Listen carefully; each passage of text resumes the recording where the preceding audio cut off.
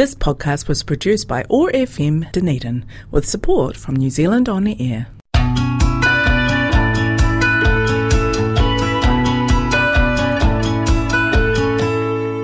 The 2021 Dunedin Writers and Readers Festival was held in Ōtepoti, Dunedin, our UNESCO City of Literature, from the 6th until the 9th of May.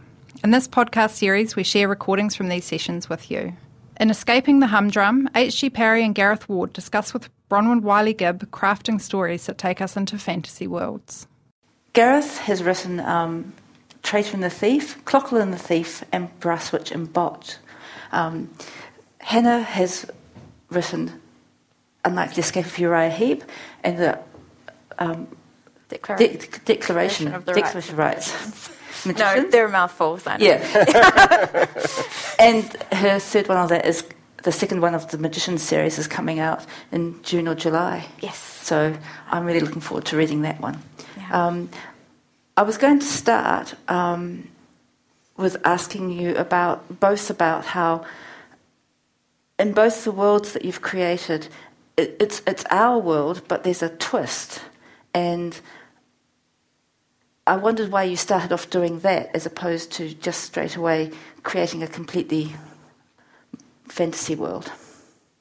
I think with Traitor and the Thief, it all started, I was sat and I was going to write something, and the idea, wouldn't Sin be an interesting name for a character, just popped into my head. So the main character in The Traitor and the Thief is a boy called Sin. I started thinking about why he was called Sin, and then I decided it was going to have a Victorian setting. And then as I started writing, I just put weird and wacky things in, so it sort of then spiralled out to be more of a divergent from true Victorian time. So I put weird and wonderful technology and machines and stuff in there, so it became steampunk almost by default. But yeah, I think my imagination just ran away with me, probably. What about you, Hannah? I actually started, even though Declaration of the Rights of Magicians was my second book, but I started writing it first before I started Unlikely Escape. And I think with that one, it was just a matter of I was reading a lot of history and I really wanted to write about it, but I wanted to write about it in a way that I just sort of thought if you introduce magic to it, you can sort of, instead of just writing a straight historical novel, you can use magic to kind of explore things and tease things out and highlight certain things that you're interested in.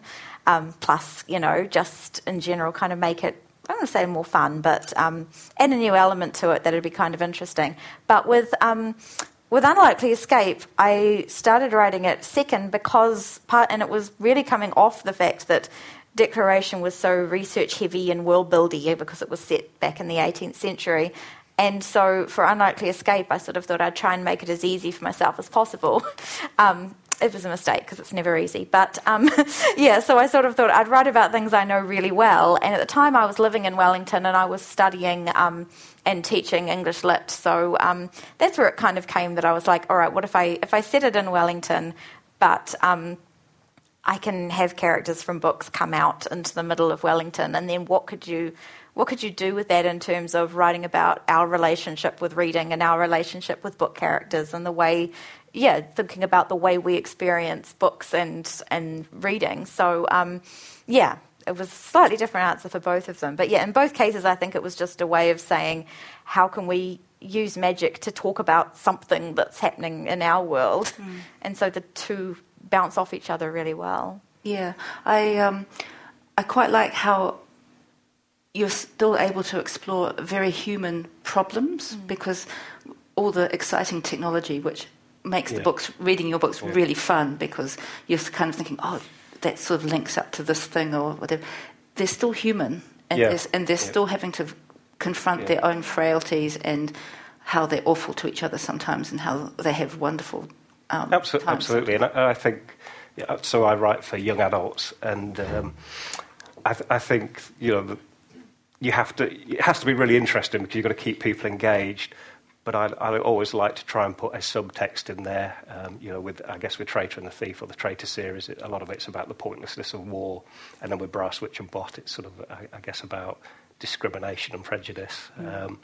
But I think with the all the technology and the weird and wonderful worlds and with magic, I think you can use it to take real world problems and put a different light on them, or perhaps if you're writing a book that was true to life and about real world problems directly, it might not be interesting, but you can take sort of the core of real world problems and then put them into your story, and perhaps particularly for young people, make them understand them in a different way than they would if you were just trying to do it if you were just writing about the Holocaust or something like that.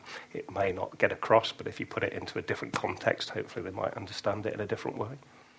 Yeah, and I found reading Magicians that it's set in the French Revolution, and in partly in Britain during that time, and also in what became Haiti. And you say yourself, people were doing things at that time that you can't make up. Yeah. They're acting so strangely. The sudden explosion of feeling and violence and going too far. And getting on this trip of, well, we'll just kill these people and that will make this better, but then actually we need to kill these other people, and then finally finding yourself on the guillotine. Yeah.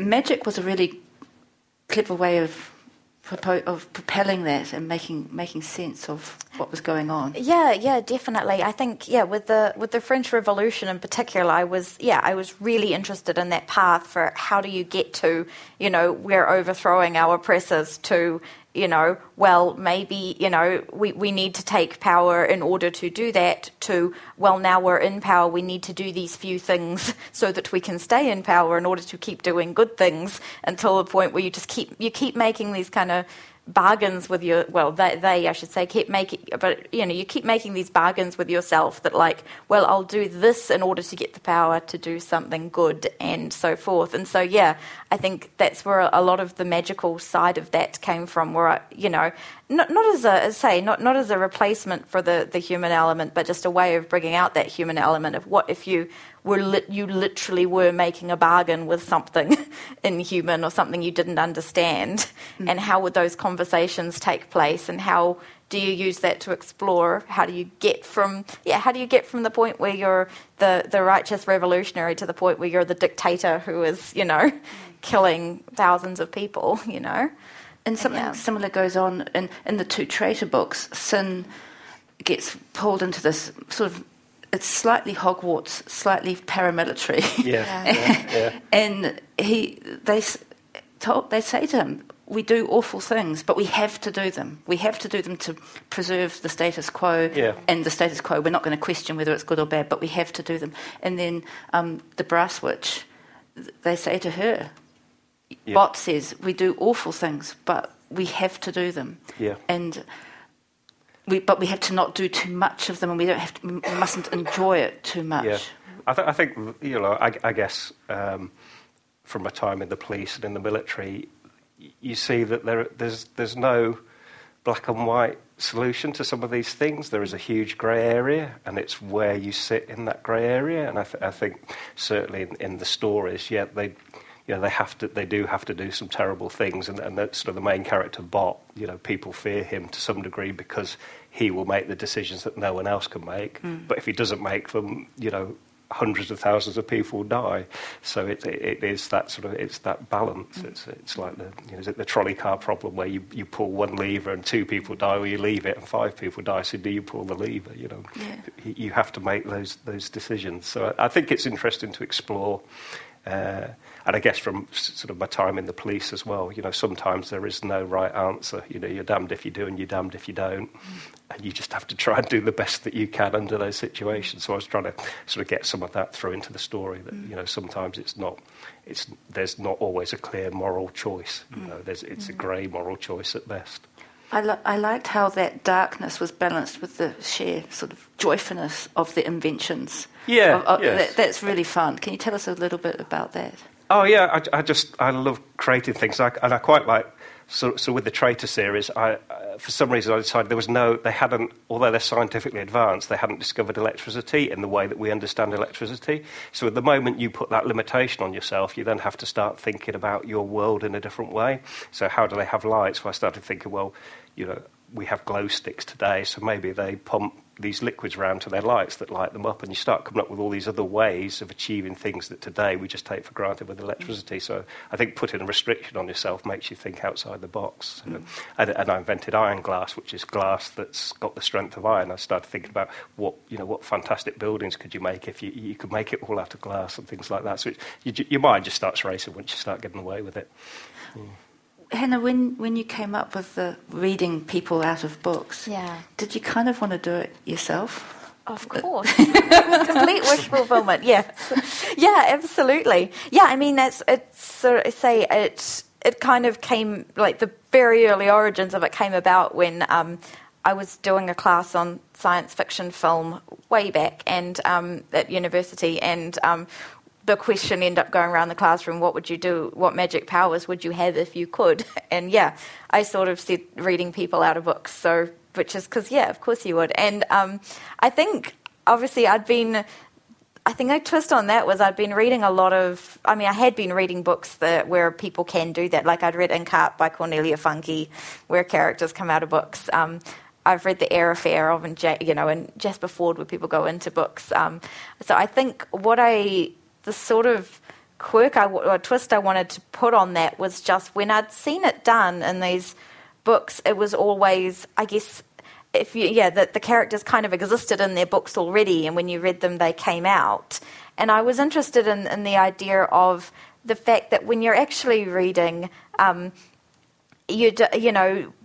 two people really read the book the same way. Like if you're picturing a character coming out of a book, everybody imagines that character slightly differently, and everyone has a slightly different interpretation of that character. So what I was kind of interested in is what if people had the power to do that, but what came out of the book was sort of 50% what was in the book and 50% the way they were reading it.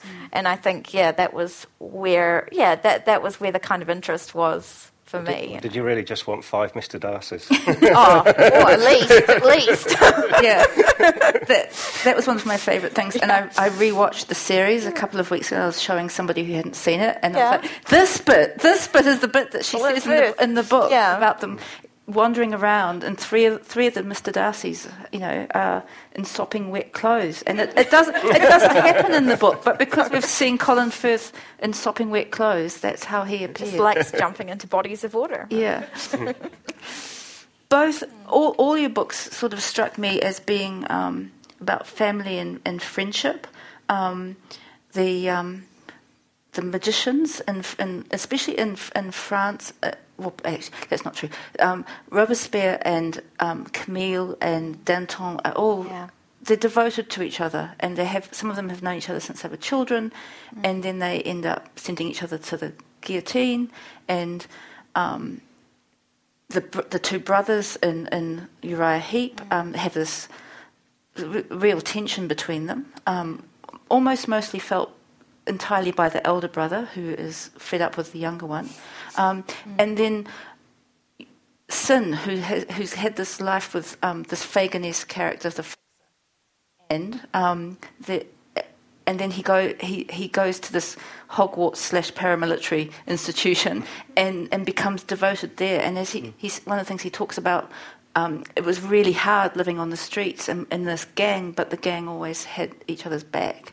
And Brasswich suddenly finds somewhere where she belongs as well. Yeah. And I thought that was really interesting. But those very human things in amongst all this magic and exciting inventions. I think story is about person. At the end of the day, it's about characters. And Sid did have the family of the gang, and then he sort of replaced it, I guess, with perhaps slightly more moral family of the sort of the spy organisation, if you like. But there was always that sense of family to it, and he was an orphan, so he was trying to really find out what happened to his real family, if you like. So that was his story.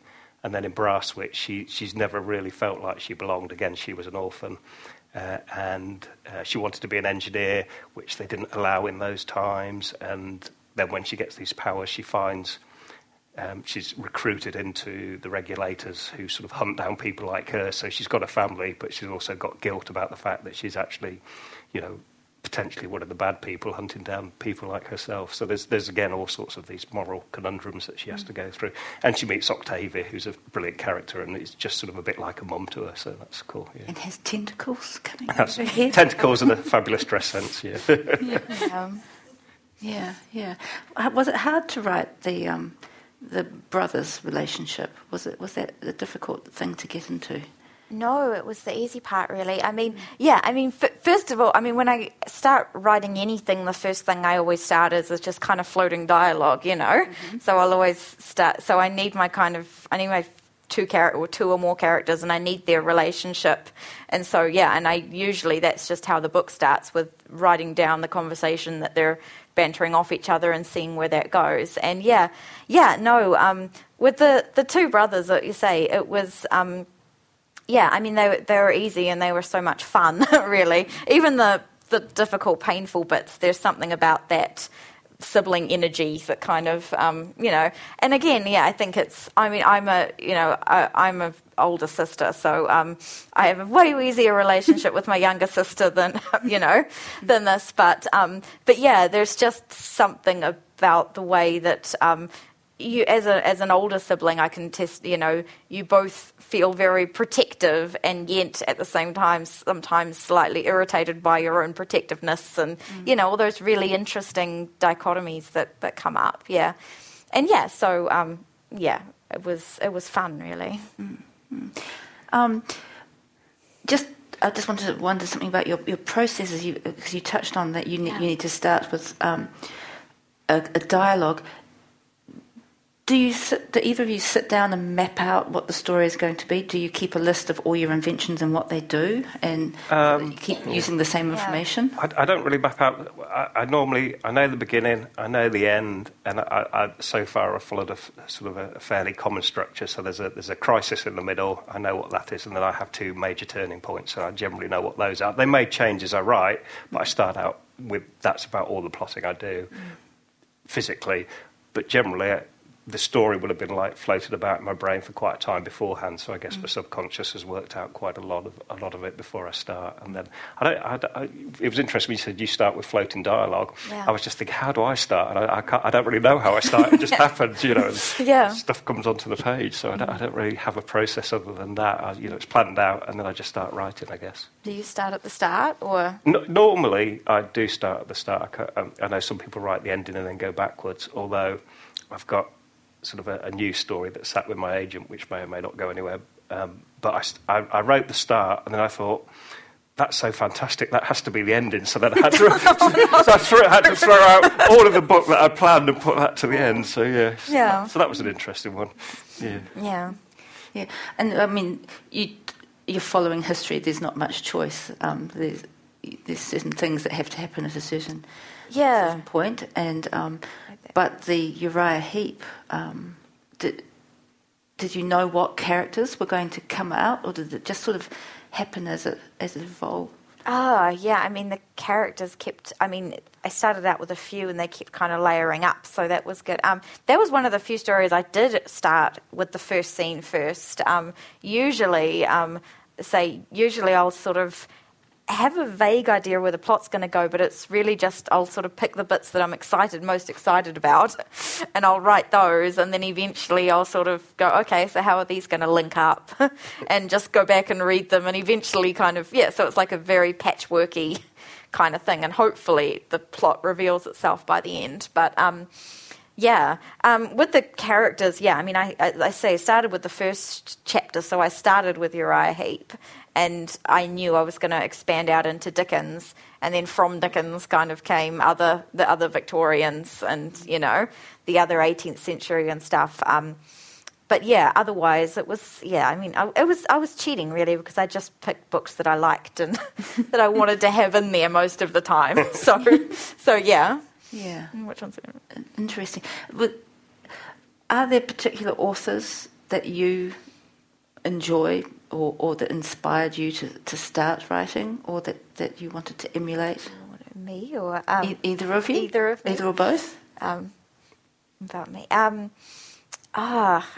Ones that inspired. I mean, like this this book this book directly, I was saying it's probably, it was probably coming from Jasper Fforde and Cart, Quality of Funky directly.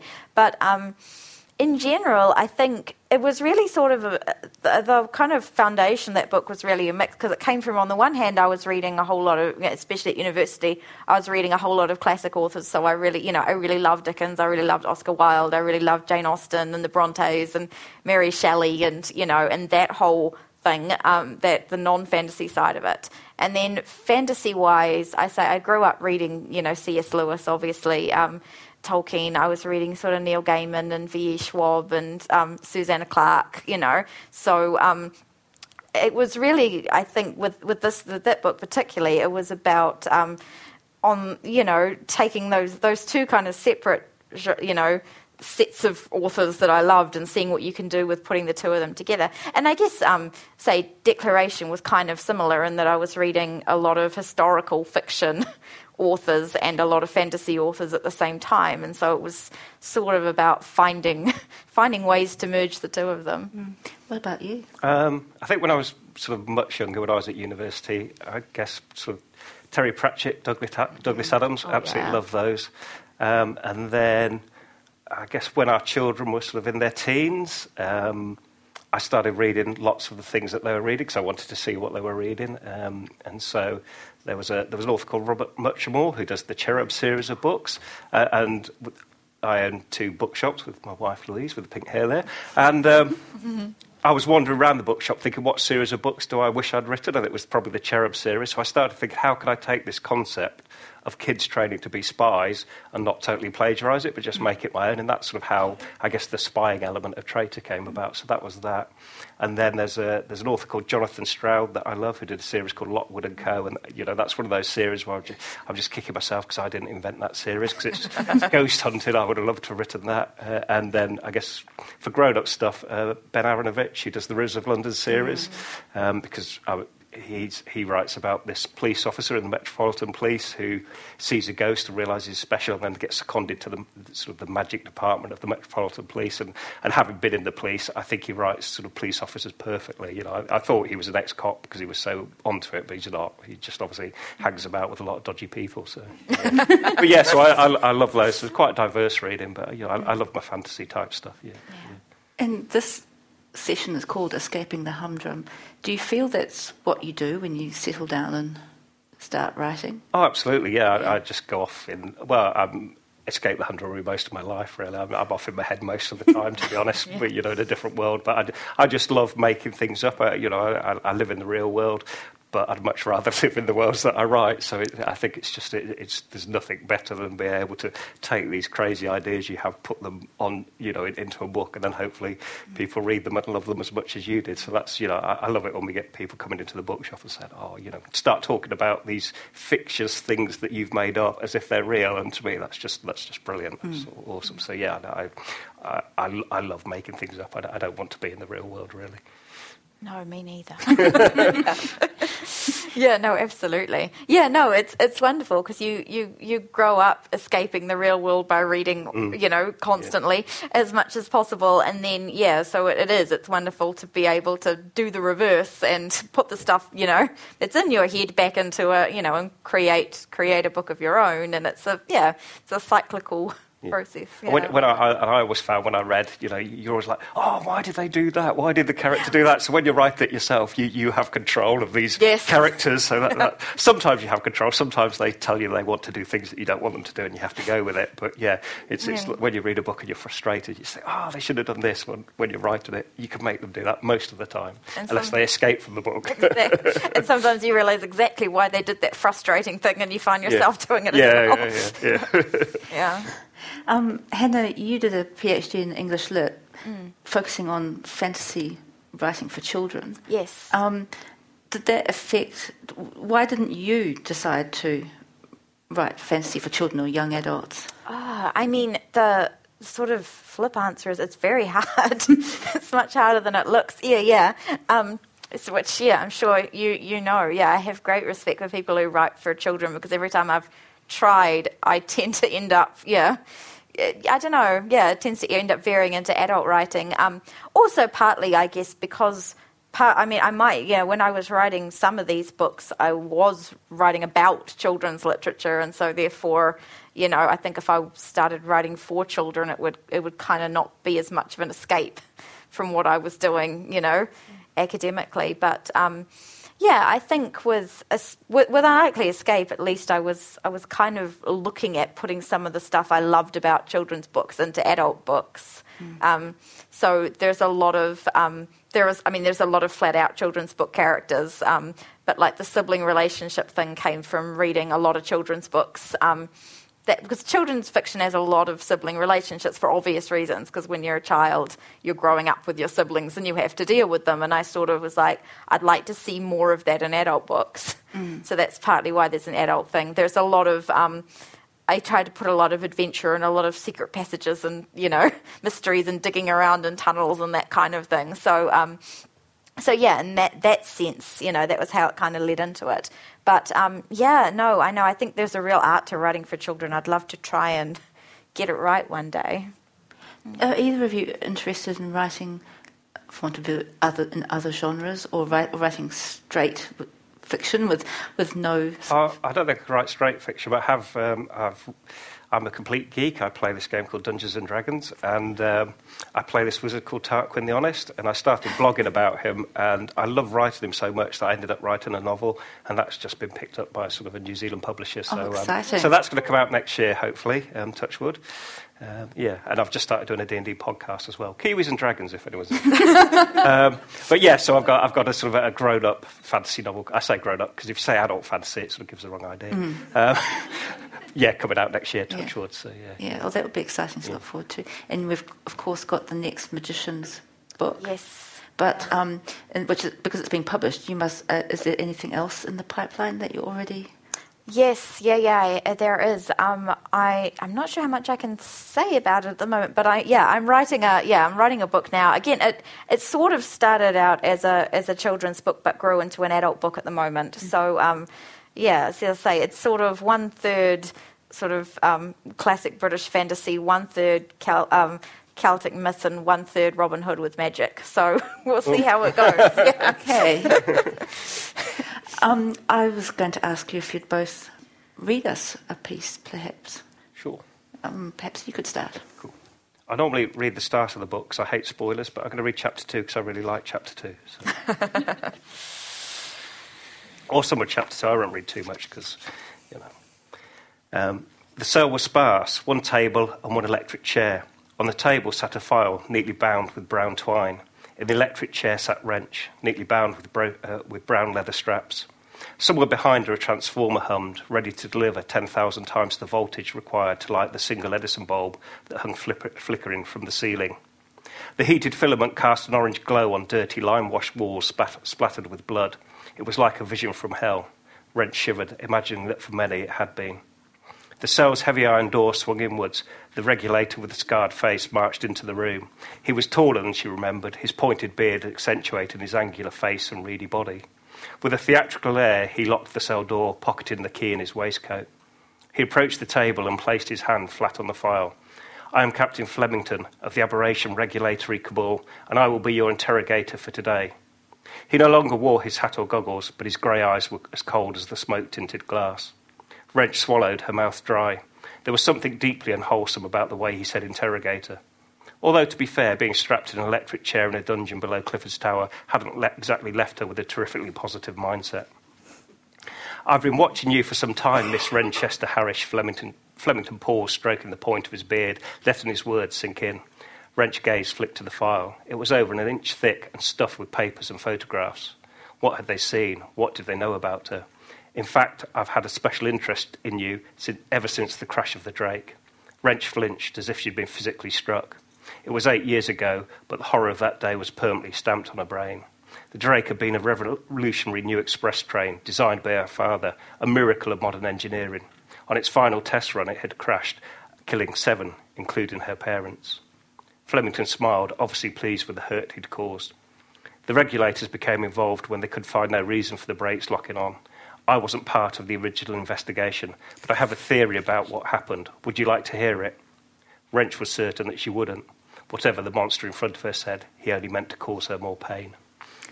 And I remember when I came across that in the book, the first thing I thought was, oh, this is a bit real. It's a bit violent, and they're in a room with blood on the walls. Yeah. It's quite startling, and I really like the character of the brass witch. Was it hard to write a female character, or did you just think, I'm just going to write a teenager? No, I don't know. I didn't. So, some people say that she's got elements of someone in the room in her, but I don't know whether that's true or not. Stroppy and hard-nosed, and I'll stop now before I get in trouble. No, I don't know. I think certainly in sort of Traitor, there's a character called Zonda, and sort of a lot of her was based on my daughter, not in any sort of physical way, but or our daughter. She's always been very set in her mind of how she wants to be, and she didn't really care what other people thought about herself. And I think Zonda's like that. She's happy in herself, and so she was certainly an inspiration for that. And then, I'm not really sure where Wrench came from. She's very fully formed. She's very... Yeah, she is very... Yeah, she's... I love her. She's a great character, She knows her mind, and she knows what she wants to do, and she's not going to take any crap from Bot, who's... I just think, the banter between the two of them, I love writing that so much. It's so much fun.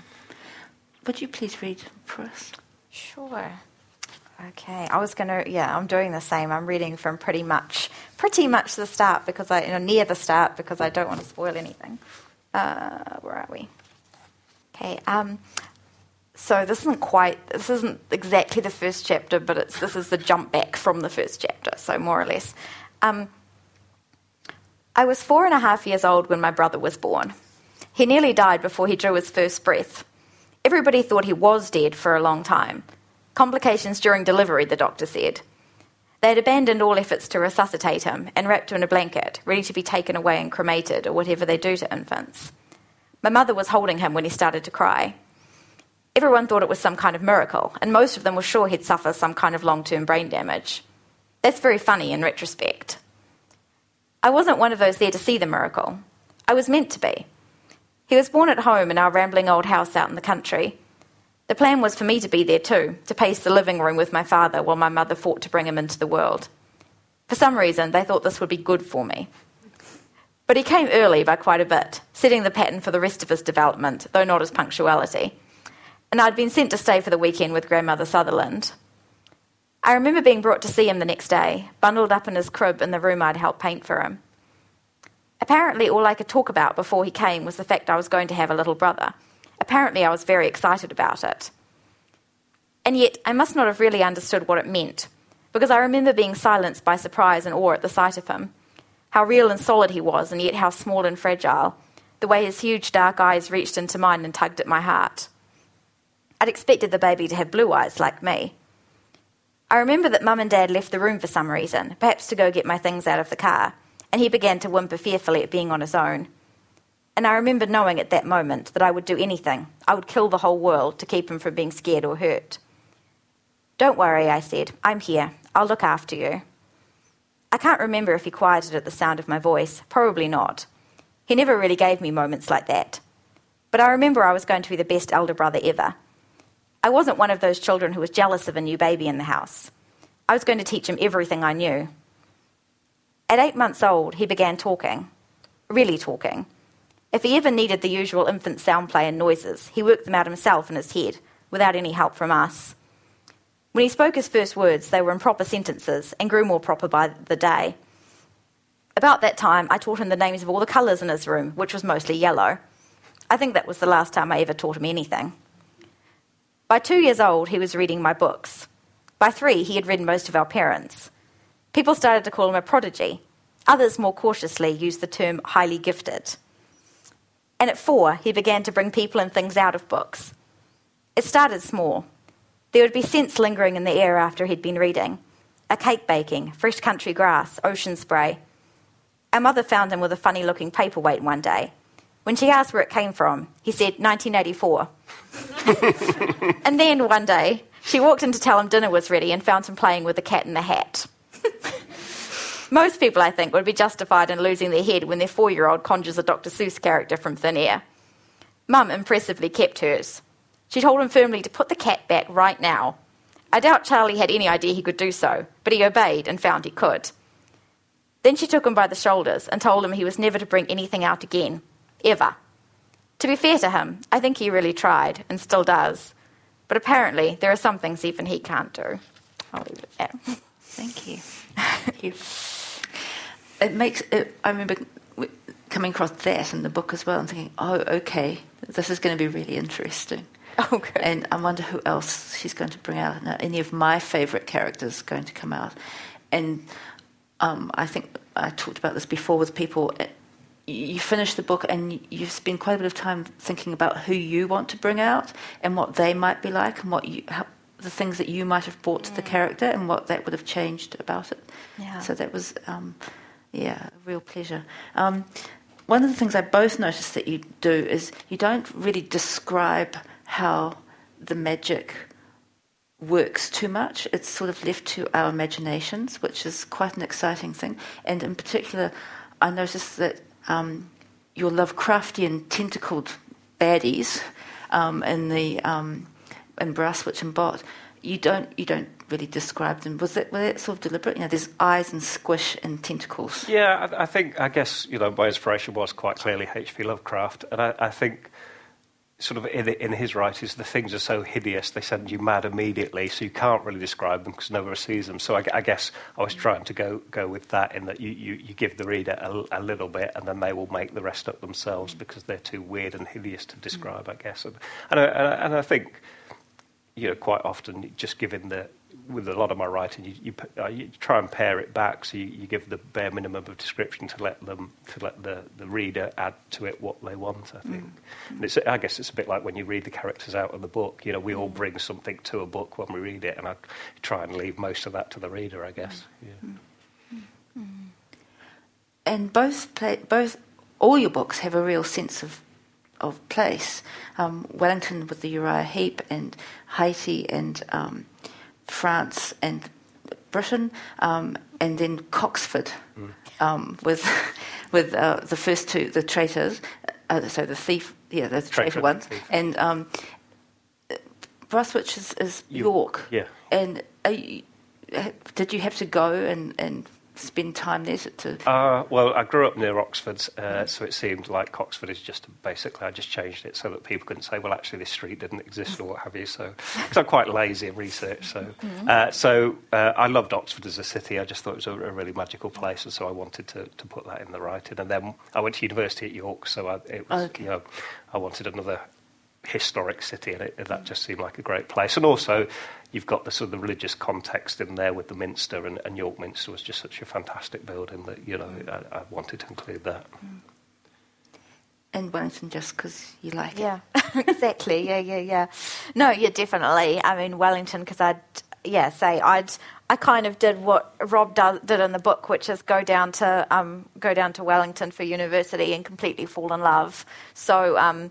Yeah, especially because I think when I was writing that book at the time, I'd only just finished my degree, and at the time I wasn't sure if I was staying in Wellington or not. So it was a little bit of a homage to it, and, possibly, especially since I was thinking about... I didn't really leave it. I ended up going about an hour out to Kapiti Coast, but, at the time I wasn't sure. So, yeah, it was kind of a homage to that, and all like the little places that you... dig out even now I think Wellington as a student is kind of a different place to Wellington as an adult, so it's all the little kind of things you find out in the little places, definitely. And I was curious when I was reading Magicians, what made you involve Haiti in the story? Because there was quite enough happening with the French Revolution, and there's quite enough happening with the abolitionists in Britain, and you could have just stuck with them and said you've put all three into the mix. And what? It just seemed very important. It just seemed, I was, looking at, especially since it really started out in, I was really interested in, the abolition movement in Britain. And obviously, as soon as you start doing any research into that, you start realising that the Haitian Revolution was incredibly important. And so, if you're looking at I sort of skipped the American Revolution because the book starts just after. But if you're looking at all the revolutionary activity that was happening in the world, obviously the French Revolution was huge. The American Revolution had just happened. But, the Haitian Revolution is massive. It's the first and only successful slave rebellion, and it was all part of that same historical movement. And so, it just tied in, I always want to ask, how do you come up with the names of the characters? Because they seem so right when you've written, when you read the book, it seems, this is what they've always been called. Do you experiment? I rarely change a name, but I do think very carefully about them. Quite often when I'm walking the dog, I find walking the dog really inspirational. I just like stupid love of life. It just does something to me. And so a lot of the names in Traitor and the Thief came when I was walking the dog. I could distinctly remember exactly where I was when Eldritch Moons popped into my head as a name for a character. So I do think about them. But I don't really know how I decide upon them. They just sort of come to me, I suppose. I couldn't pinpoint. I don't have a method, if you like, for selecting names. But they do have to feel right. You have to feel that is that character's name, and then I think at that point. Yeah. And you basically have got historical people, and people have already been named by other authors. Yeah, so I cheat, Absolutely, they've all got their names. Yeah, more or less, I say the fun one, and unlike, obviously the brothers had names, but they were fairly ordinary names. But they did have to sound right. And but the fun one was Millie Radcliffe Dix, because she was the only one I made up, and I sort of made her up because I wanted a character that came from that Nancy Drew Famous Five tradition, and there wasn't one single one that kind of embodied that whole tradition, so I sort of made her up. So I just was searching for something that sounded like, one of those, Nancy Drew, Enid Blyton kind of heroines, so that was fun, but We did this as a book club book in our shop, and we had people when we were discussing it saying, I actually Googled her to see if she was a real, if she was a character out of a real book. I know. I feel, I've got people get angry at me for making her up and she's not real. And it's like, well, I'm sorry. Perhaps you need to write her books. Yeah, maybe. Spin-off. Yeah. You're both now pretty much full-time writers. Are there things about it that surprise you about when you thought your dream, I would like to be a full-time, that surprise you, or that you don't like, or that you wouldn't have started if you'd known? What do you think? For me personally, it's that I don't make any money out of it, I guess. I thought if you write a book, you make a lot of money. It doesn't happen for me personally. But there's there's nothing better. I love it. I was talking to some people yesterday. I just said I'm happiest when I'm writing. So for me, it's just wonderful. And what you lack in financial recompense, you get back from kids who come up to you and you've changed their life. And hopefully, when I'm long gone and dead and buried, there'll be some kid who said, "Oh, I remember reading that 50 years ago" or something. So I just love that, and I love. I've always written, so I'd be writing anyway, so it's just a dream that now other people get to, other than my long-suffering wife, get to read the stuff that I've written. So, so that's great. But, I wouldn't swap it for anything. I love it. Yeah. No, I love it too. Yeah, in terms of going... I do. I absolutely love it. I wouldn't do anything else. In terms of going full-time, I think... The one thing I miss about when I was at university is that when you're at university you're kind of, because you're going to lectures, because whether you're teaching or you're studying, you're going to lectures and you're kind of being constantly introduced to new ideas and books, and constantly your imagination's constantly being stimulated. So part of, I think, that the difficulty in going full time is that you have to kind of find ways to replicate that yourself, and not just sit at your computer all day on Twitter or something instead.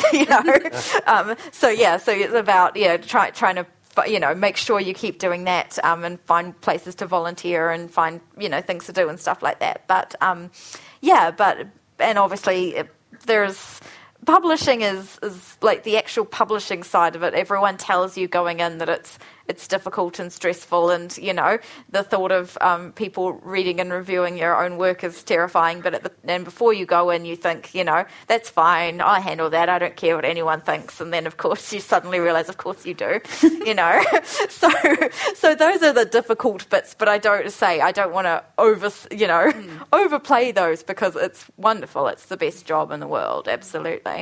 We're going to open up the floor to questions, but before I do that, is there anything I haven't asked you that you want to say or tell us or that we haven't talked about? Not off the top of my head, I don't I don't think so. Yeah. But maybe things might occur to you as... Yeah. Do we have questions? I was wondering if you've got any tips for how to beat writer's block, if you guys ever suffer from that, and also tips on how to get published in genres such as fantasy, sci-fi, YA that perhaps are less popular or less sought after by publishers. So writer's block, I don't really suffer from writer's block particularly. If I'm stuck on something, it's normally a plot problem or where's it going to go, and I generally walking the dog works for me. The other thing I would do, if I am completely stuck, I would just write anything. Just, start writing, and even if you have to lose 300 words, that just gets then, even if it's a rubbish idea, by the end of writing that rubbish idea, then it will go. So I guess that's how but I don't massively understand writer's blocks. I've never really suffered from it. Getting published is really hard. I mean, I was lucky. I entered Traitor manuscript into the Tessa Duda Awards, the Storylines Award, and it won. And because of that, I got the publishing contract. Hand on heart, if I'd just submitted this manuscript round to publishers, I suspect it would have just gone on the slush pile and into the bin. And that doesn't mean that it wasn't any better or any worse. It's just so hard. So I guess. And spec fic is really hard to get published in. Even though it is widely read, for whatever reason, I think publishers are scared of it. So, and you have to then go to the specific spec fic publishers rather than it being a broader read. So, with my fantasy novel, I tried to get that into a more mainstream publisher, and even though, it is going to be massive, and the next big thing. I couldn't get, I ended up, it was quite a niche or a smallish New Zealand publisher, but I'm delighted that it's going to be picked up, and we'll see that goes, and I'll prove everyone wrong. So probably competitions, getting short stories and stuff. If you can get some, there's lots of fanzines and magazines that will take spec fic short stories or anthologies. So I guess that starts getting you some writing credentials. So that might be a way to do it. Yeah. Say for writer's block, I guess, apart from pace the lounge and cry and, scream at your pets and everything, I think the thing for writer's block personally is trying to pinpoint, because it's kind of easy to go, I can't write anything and just group it under writer's block, whereas it's usually about narrowing down what is the specific problem. Like, is it that I've hit a plot problem and I can't work that out, in which case the thing is to target that problem and bounce ideas off people, sit there and type some random ideas into a document and find out what works. Is it that you haven't got a grip on the characters, in which case go do what you need to do, go and find some character questionnaires and ask them a bunch of questions, do anything like that. Sometimes it honestly is just that you've been staring at the screen too long and you need a break from that whole project. So in that case, feel free to take a couple of days off and come back to it, when you're fresher, especially if you don't have a deadline, then it's wonderful. So I think that's kind of, so the only tips is like try and narrow down why you're blocked, and then it's a problem you can fix rather than a sort of, nebulous, like character failing. Then exactly, then the sort of like condition that you've just suddenly fallen into, exactly, in terms of getting published, I went the absolutely traditional route, which is that I had a manuscript and I just I went over. I basically, essentially, because I didn't really know how to get published in New Zealand, I only knew how to get published, internationally. So I just queried a whole lot of literary agents and I just looked for any that represented the kind of thing like I was writing. So anything that one who did adult fantasy, essentially. I queried a bunch of them. Some of them ignored me. Some of them asked to see more, and I got an offer of representation from one of them, who's still my agent now. She's wonderful. And she sort of, I've been working with her, and then she shopped it to all the right editors, and we've been working together on various things ever since. So, I think it isn't, I think sometimes when you're trying to get published, people are kind of, people kind of tell you that you need to know, you need to go network, or you need to go to conferences, or you need to do something. But, and that works for a lot of people. But I mean, honestly, I start out, sometimes the tradition, the going by the book works as well, So just query some agents and see if you can find anyone. I think there's a lot of luck involved as well. Oh, 100%, 100%, yeah. And there's nothing you can do about that. Yeah. You've just got to keep at it, because you just have to get on the right place at the right time. It might be your manuscript is perfectly good enough to be published, but they've just published something similar. So even though that might have made it that time, it's in the slush pile. So you've just got to stick with it and, hope for the best, really. I guess. Yeah, it's a huge amount of it's persistence, and also don't make sure that you're not rejecting yourself first, if you know what I mean. Because I don't kind of think, don't try that because there's no way I'll get in. Just give it a go. Yeah. When I do sort of writers' talks, I quite often put something up called a Venn diagram, which is sort of interconnecting circles, and there's craft. So you've got to hone your craft, so you're writing good enough, and then you've got persistence, so you don't give up, and the last one is luck, and where all those three intersect. That's where it's going to happen. Yeah. Mm. So a bit of magic needed. Yeah, really, pretty much. Yeah. Anybody else have? Do you find dialogue difficult? I mean, do you wander around and listen to people on the as you're walking the dog, or and thinking, that's a good line, and maybe I can. Absolutely, yeah. I think most authors will hear someone say something and then either make a note of it or will note a particular speech pattern or a person. And in my phone, I've got screens of weird and wonderful things that I go back and think, what does that even mean? But I've made a note of it. So yeah, definitely, I think we're always eavesdropping and always trying to. And I find, because I'm quite old now, and I write for kids, trying to get the sort of, I guess, the dialogue right for kids is quite hard. But then again, because they're set in Victorian times, I can lie and say they all talk like that in Victorian times. So, yeah. That works, yeah.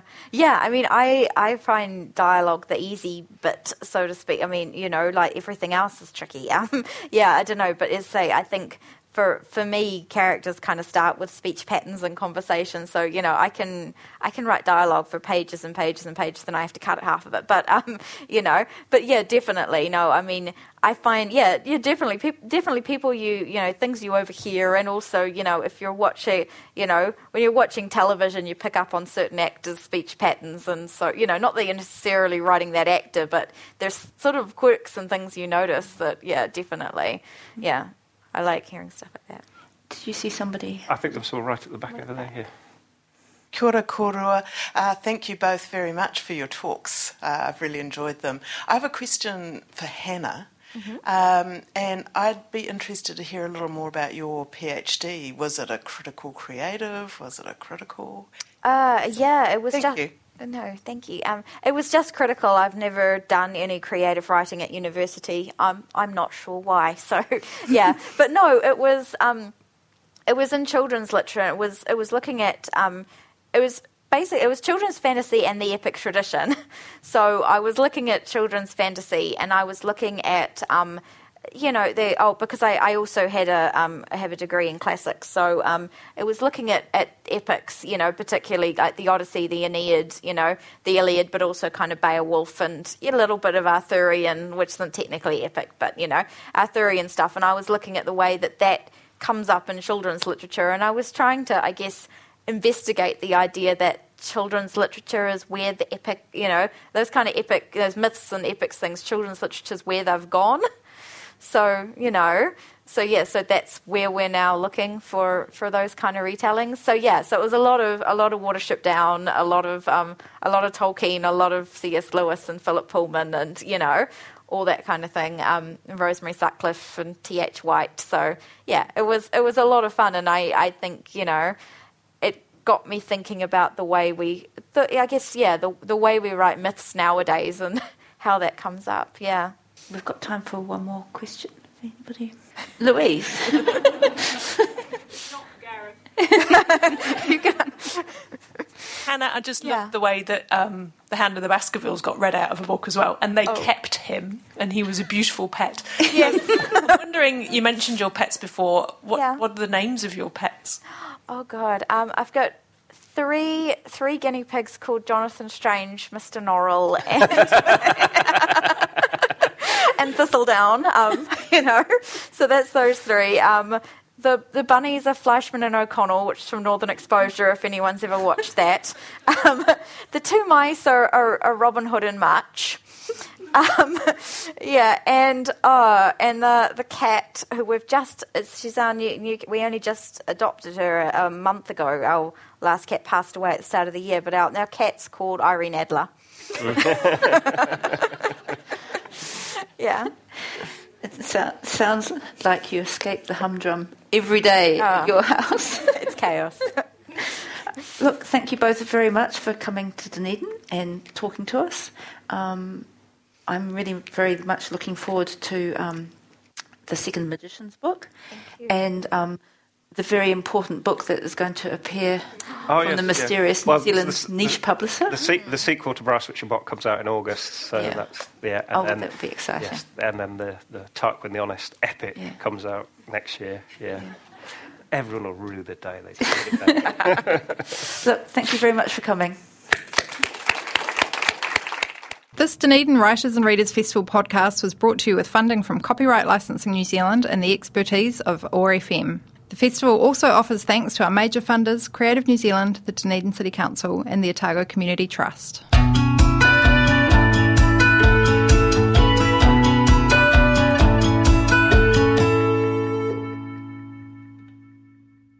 This podcast was produced by OAR FM Dunedin with support from New Zealand On Air.